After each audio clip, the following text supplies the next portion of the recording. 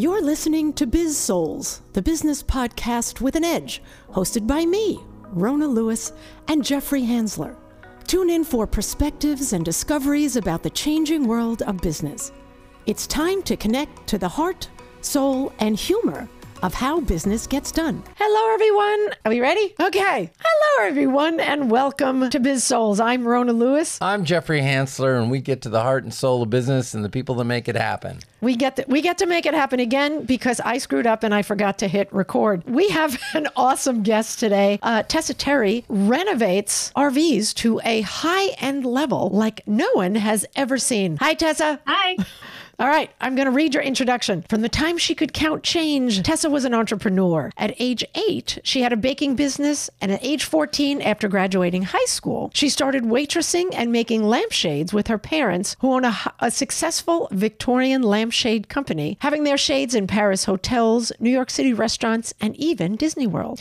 In 2021, she looked online and came across an RV for sale. She decided to take a chance and renovated that travel trailer, and her business of creating luxury tiny homes was born. And this is out of South Carolina, where you live with your husband and 2 kids, right? Yeah, that's right. We're out of South Carolina. How old are the kids right now? I have a boy and a girl, and the boy is 9, and my little girl is 4. Very Cute good. ages. Exciting Cute years. ages. So tell us a little bit about your background, and you have a very entrepreneurial spirit. Did you grow up thinking I want to be redo RVs? So not specifically with RVs. I grew up in Arkansas, right outside of Memphis, Tennessee, and my parents had the Victorian Lampshade Company, like you mentioned. So I grew up around design a lot. But yeah, the RVs wasn't until I came across one, like you said, in 2021, and that was just a total whim. I took a chance on, and I went for it and gave it my best, and it worked out well. So is that what you wanted to be when you started out? What did you want to be when you grew up? Well, like I mentioned to you guys, it's a little bit embarrassing, but my dream job for years was working at Cracker Barrel. Of course. I guess. Of course. Yeah, Who totally. wouldn't? It makes sense, Who right? wouldn't? They have great chicken pot pie, so hey. It was the dumplings for me, Oh, there you go. So I guess my advice to parents who have kids with underwhelming goals is just hang in there. That's They could change eventually. But yeah, I think it was really just me being an overachiever as a kid. I really wanted to get a job as early as possible, and I saw that through waitressing at the time. So when did you get your first? What did you start to do? You wanted to work early, so how'd you earn money when you started? Yeah. So I was 8 years old when I started my first business. It was a cookie business. My slogan was the best part. It was never a crummy cookie. Oh, that's good. And That's great. I know, right? Yeah, not bad for 8. And I actually did that until I was 14 years old. It was more successful than you would think. I did like open houses for realtors. I just walked into places and said, "This is what I have. Would you like to buy?" And I had weekly customers. So what was your signature cookie? God, it's been so long, like 8 years old. Oh my goodness. I remember I made cheesecake brownies because I did like brownies and pies and stuff too. Nice. And yeah, cheesecake brownies was like crazy. So, sold out all the time. And the inspiration for this, cooking and baking, did you like baking? Did you discover you like baking and then you could make money at it, or were you watching the baking shows? Or Oh yeah, well, Food Network was like huge in my house. I was dying to be on Food Network, and that was before you can just record yourself and put it on YouTube, right? Which is now what my kids are doing, which is crazy. But no, I love cooking. Both my parents cook, and that was just something I enjoy doing. Nice. So and then as soon as you were able to get a regular job, you worked at Cracker Barrel. Yeah, not Cracker Barrel. Close. Oh no, that's right. I worked at a tea room. It was a funny story with that.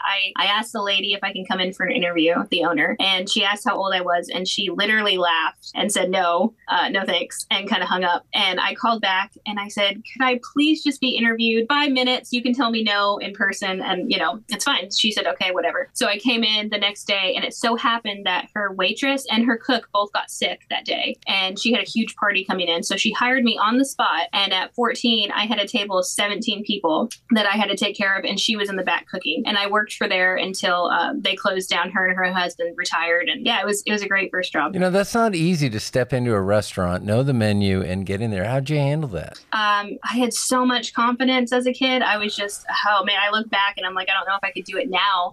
But I was so excited. I mean, I had literally been dreaming of doing that forever. Yeah. I went in, I started off the table by saying, hi, I'm 14. This is the first time I've ever done a table. Like, please be nice to me. And everyone was great. And I gave it the best I could. And, it was nice. It worked out. And how'd you get to work? Did you ride a bike or did you get a ride? That's a great question. My mom drove me. My mom drove me for the cookie business too. She drove me up to all these places that I walked into. So yeah, I had a chauffeur. And now it's coming around full circle, right? With your kids. Now you have to do that with your kids. Yeah, exactly. Oh my goodness. Yeah, definitely. So we're doing the cookie business. Then we're in the tea room. And then after the tea room, what happens next? I actually did have jobs in between that. I was a barista for years. I opened up a Panera store. And so I worked at Panera for a long time while I was a teenager. But moving on later to when I got married, which I got married at 19, so that was pretty young.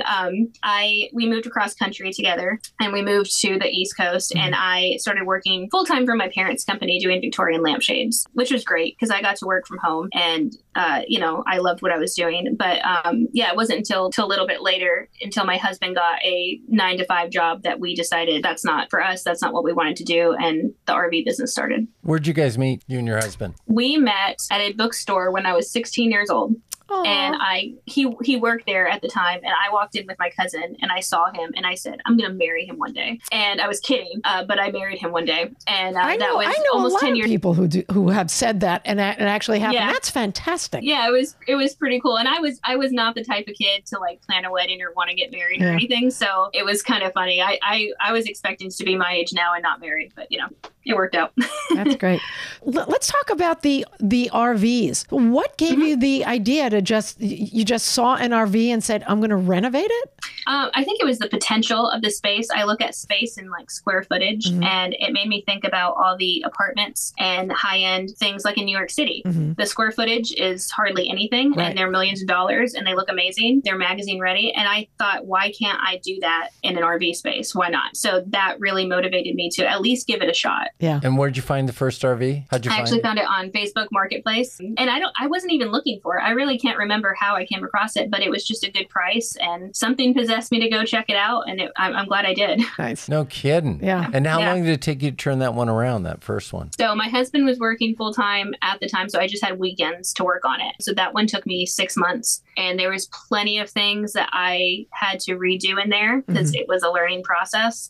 But once I got it finished, it sold within 24 hours. Actually, every renovation I've done since then, the longest wait I had to sell it was 4 days. Everything else has sold within 24 hours. So how did they find you? How did you market it? Yeah, that quickly, I don't know. That was a surprise for me, but mainly Instagram. I've sold a lot of things through Instagram. I've sold one rig through somebody mentioned me on Facebook in a group. Not even me. It was just somebody who mentioned me. And then I've been featured in magazines, so that helped too get some people to my page. But yeah, mainly just on social media. Nice.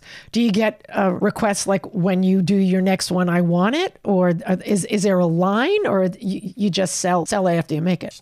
Usually I get a handful of people interested before I have it up for sale, but I don't really post too many details about things, which isn't good. I should be posting more, but I'm just not good at keeping up social media. But I'll have, like right now I have a few people interested in the one that's coming up, but I don't set up showings or anything until it's closer to the time. Right. So are people getting their RVs done to go camping? What are they getting the RVs done for?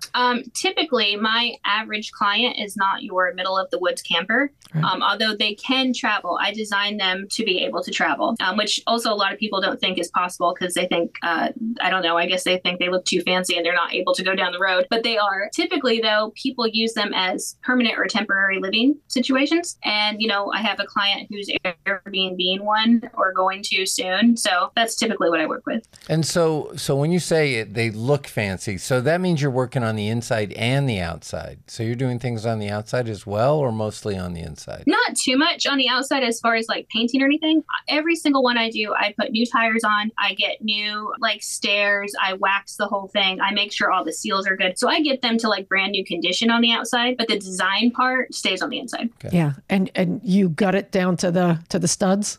Yeah. I mean, wall walls stay up, but other than that, everything pretty much changes. The cabinets stay in, but they get all new painted, everything, and everything's included with my sales too: decor, furniture, everything. So it's like a house in a box. Right. And I like that. Is there a manufacturer that is heads and tails above others that make a better product, or is there a manufacturer that you really like Airstream? Are they the? Yeah. So I've never actually bought an Airstream before, but I will say for like fifth wheels and for travel trailers, I've found personally that Forest River holds up pretty good. The quality is good. I don't buy ones with major issues too, but that's just hearsay from other customers and stuff saying they have other ones that have leaks all the time and stuff. Also, if you look on the outside of travel trailers, some will be aluminum and some will be fiberglass. The aluminum are the ridged ones, and typically those devalue quicker, and they also have leaks a lot more often. For me, I only buy ones that are smooth outside made of fiberglass. Okay. Oh, okay. I didn't know that was that. Good safety tips if you're ever getting into the van. Just a little For thing those to of keep you in who mind. want to Exactly. do your own RV, Yeah.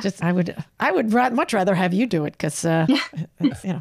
nicer. Yeah. So now you skipped the whole college thing. You were working, and then you got married, and we're having kids, and we're starting the RV thing. And college was never an issue, which is of interest. which for I you. find interesting because you graduated high school so young. So obviously you're very bright. Right. Well, I try. My parents didn't let me have a job until I graduated. So when I was 13, I went into, I think it was 13, maybe 12 when I went into like ninth grade. But I was homeschooled too. And I did school through a private school. I woke up at 6 o'clock every morning and worked till late at night for a year, every day. Wow. Now, my parents were like, you need to slow down, take your time. It's fine. Don't be so hard on yourself. And I was like, no, I need to graduate. So I graduated when I was 14. To me, college wasn't a pressing issue, especially for what I knew I wanted to do. I wanted to be creative.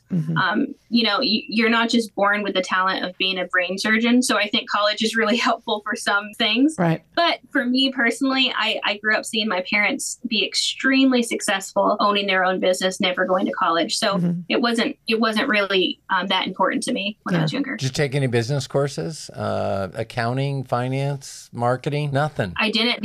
The only thing I've ever been to an extra school for is I went to school for nutritional therapy when I was younger. But I actually did that because I was pregnant and we were having our first kid, and I just wanted to be doing everything right. That wasn't for a career thing in mind. So other than that, no. I mean, just if your parents obviously have a very successful business, so learning by doing, I think, it's like people who go to cooking school who really just don't have the touch for great food versus people who can look in a refrigerator and make an unbelievable meal just because they're intuitive that way. And that's, people are creative naturally. Well, yeah. And you were ahead of the game because, it's only now, it's after your time that they're saying, oh, with the college debt and what college gives you, it's not necessarily a good ticket to get for everybody. Yeah, I don't even do what I majored in college. Right. Same with my husband. My husband went to college too and, never used it even before. Yeah. So, it happens. It's hit or miss for sure. Yeah. And, it's like I had a great time, because there were football games and fraternity parties, but the rest I barely remember. So it's all good. Anyway, so, I've never heard of another business doing high-end RVs. Have you? Are you the first? Are you the pioneer? Well, there's definitely people all over renovating RVs. I think a lot of them, their main client is for people who are camping. So, they look a little different than mine. I think mine, I always had envisioned a space that looked like a home. And then I also know some who do look more like homes, but they're not able to travel. They'll put up, chandeliers with a million little crystal beads. And when you have a moving, home space, I always think of it as I'm designing a home that is guaranteed to go through an earthquake because that's what happens when they go down the road. Sure. So, to create a home space, to be able to make that design and still travel, it's definitely more of a rarity. Which is great. You have a niche. No kidding. Yeah.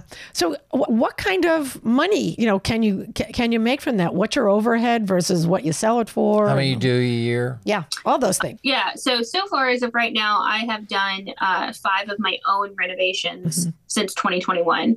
But then I've also done several of custom client renovations where they've brought me their campers and stuff. So I've done done quite a few. My first one that I ever did, I bought for $6,000, and I sold it in 6 months for $35,000. Like I said, in under 24 hours for that one. So typically my prices go from that to all the way to one I'm doing right now is going to be 80,000. So it varies a lot. So when you say the first one, you bought it for 6, you bought the RV for 6. Correct. And yeah. then on top of it, you had all the costs that went into it for renovating. Right. In addition to your time. So with that one, I was still way under 15,000 in total. Okay, So the okay. profit was still pretty substantial. Yeah. No, that's great. Yeah. No, and you and have to make a especially now good because profit. I could have, especially now because I could have done that one so much quicker, being 6 months. Right. And my husband was working full time. I only had weekends, so it took me a lot longer than usual. Yeah. And you learned everything yourself, the plumbing, the electrical, the whole 9 yards. Did you watch YouTube? Yeah. Did you watch YouTube or read books or? Always. I'm always reading. I'm always watching YouTube.